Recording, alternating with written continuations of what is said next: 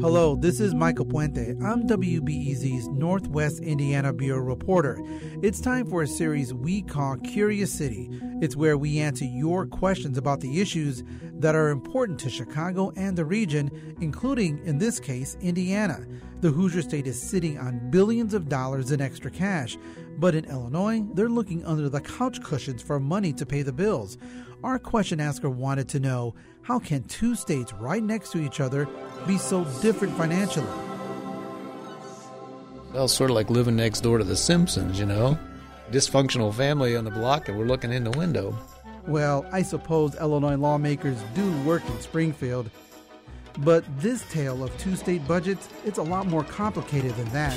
Stay tuned. Curious City on WBEZ is supported by Old Town School of Folk Music with new class sessions in guitar, banjo, singing, and more. Classes available for beginners, advanced, adults, and kids. More at oldtownschool.org.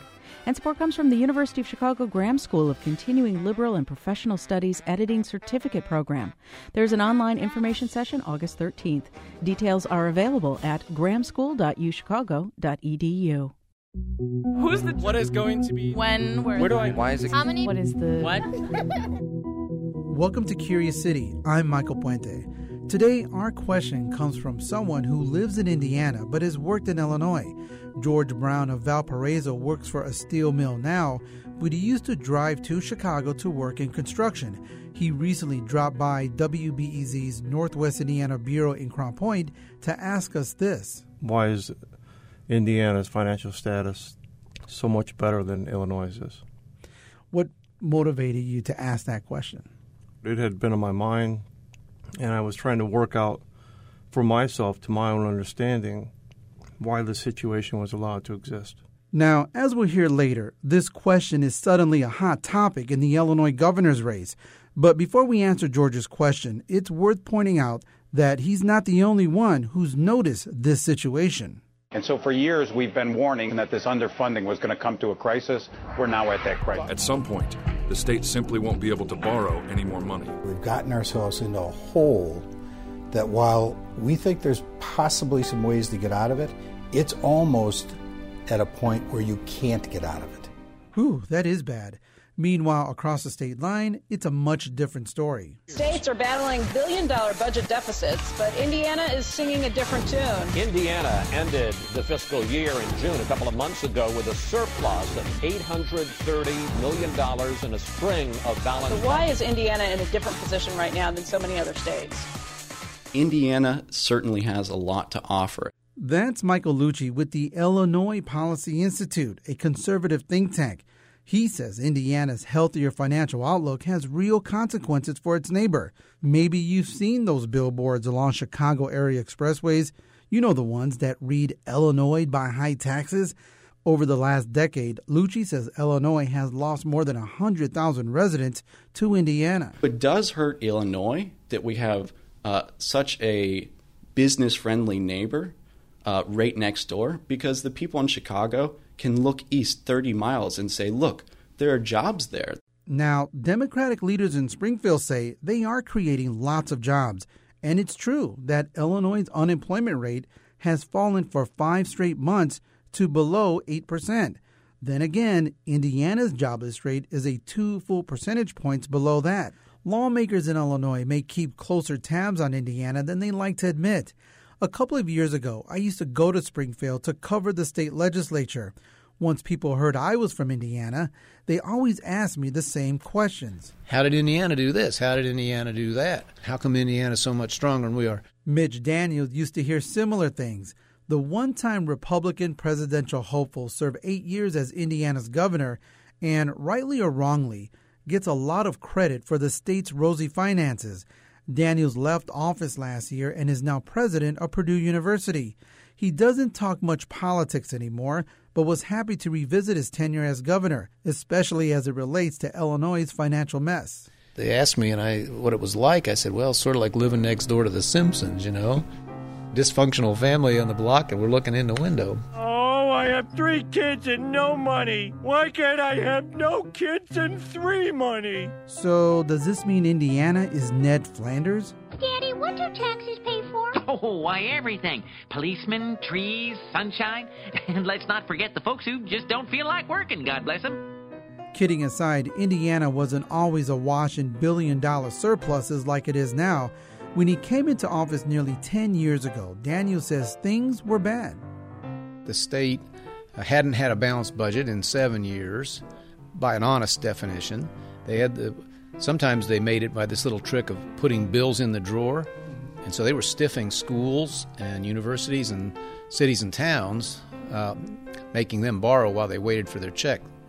Something I've discovered Illinois has taken to a new level. Was Indiana's situation as dire or as tough as Illinois'? In some respects, yes. Very similar in certain ways. The state was absolutely, by a literal definition, bankrupt. So it had bills much bigger than whatever cash it had on hand. We said, this has to end, and I want to do it as fast as possible. On his first day as governor in 2005, Daniels did something that would be unimaginable in Illinois. He stripped bargaining rights for thousands of unionized state workers. These union agreements wouldn't let you change anything. You couldn't consolidate departments. You couldn't divide departments or reorganize. You certainly couldn't outsource anything if you thought you could get it better and cheaper. But financially speaking, there could be a lot of reasons why folks want to leave Illinois. The $5 billion in unpaid bills, the tens of billions of dollars in unfunded pension liabilities for state workers, and the list goes on. Meanwhile, Indiana had so much extra money a couple of years ago, they sent $100 checks back to every Hoosier taxpayer. This year, the state has another $2 billion stockpile. Still, some folks in Indiana say the surplus has a dark side. Tom McDermott Jr., a Democrat, is the mayor of Hammond, Indiana. We do have $2 billion in the bank, and we are in a much better position in Indiana than they are fiscally in Illinois.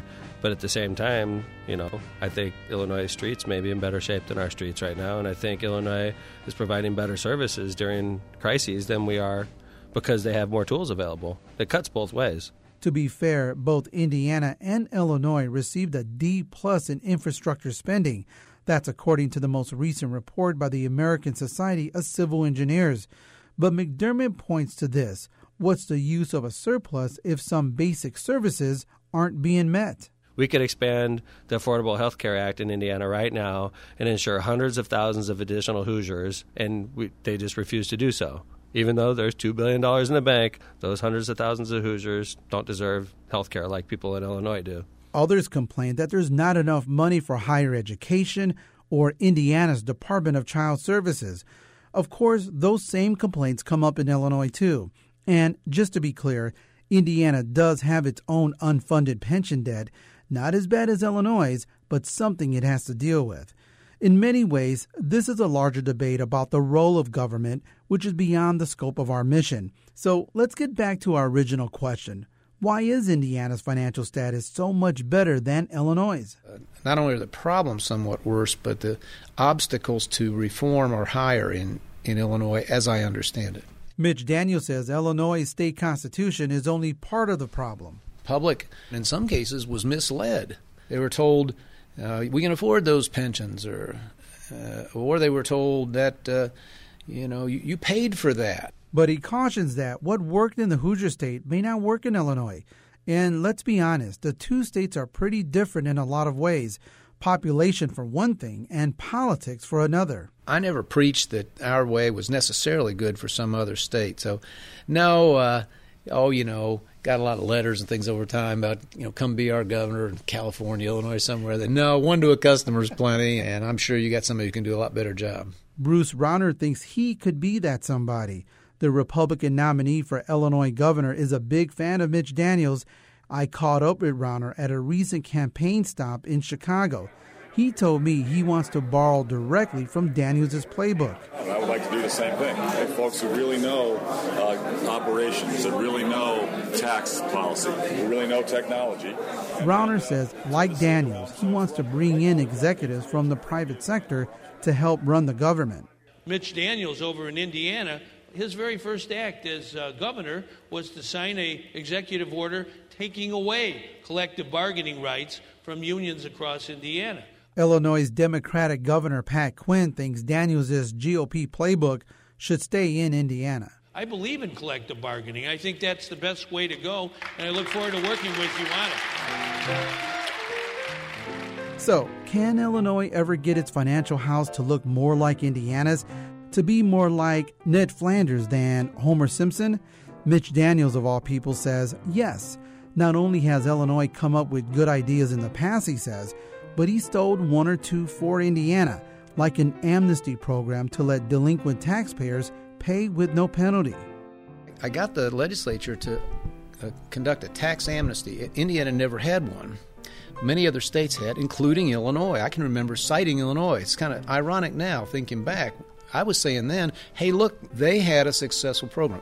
On the other hand, Michael Lucci, the guy from the Illinois Policy Institute that's based in Chicago, thinks it's Illinois' turn to take a page from Indiana. Not only do I think we can do some of the reforms that Indiana undertook, we have to. We won't have a choice in the matter. People can walk out of the state, and they do it every year. Speaking of choices, this November, voters in Illinois get a chance to decide the future of their state. And who knows, eventually there may come a day when if somebody mentions Springfield, it won't lead to a joke about The Simpsons.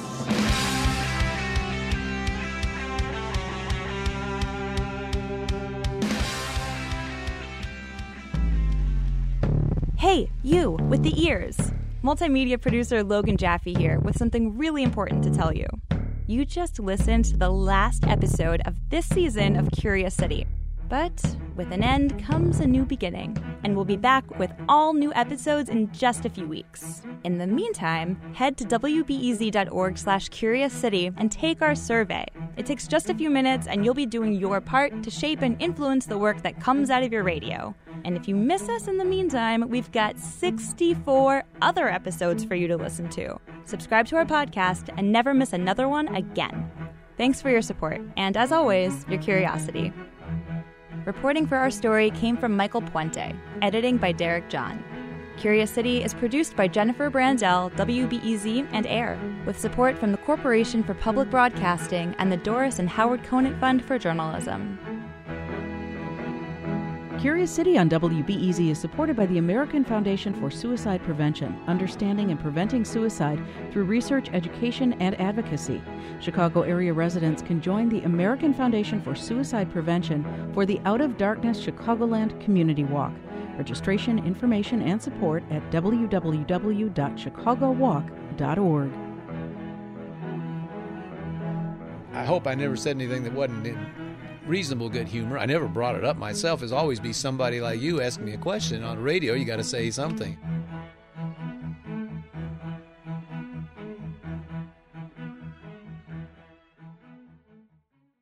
Sometimes you just need a quick overview of the news. Meantime, it was chaos today at the Chicago City Council. A Chicago cop with a controversial past is running for judge. Other times, you're looking for a deeper understanding of what's going on in the city. Wow, that's so... No one has asked me that question. The Rundown podcast has all of that, and it's Chicago-based, so you know what's up in your neighborhood and across town.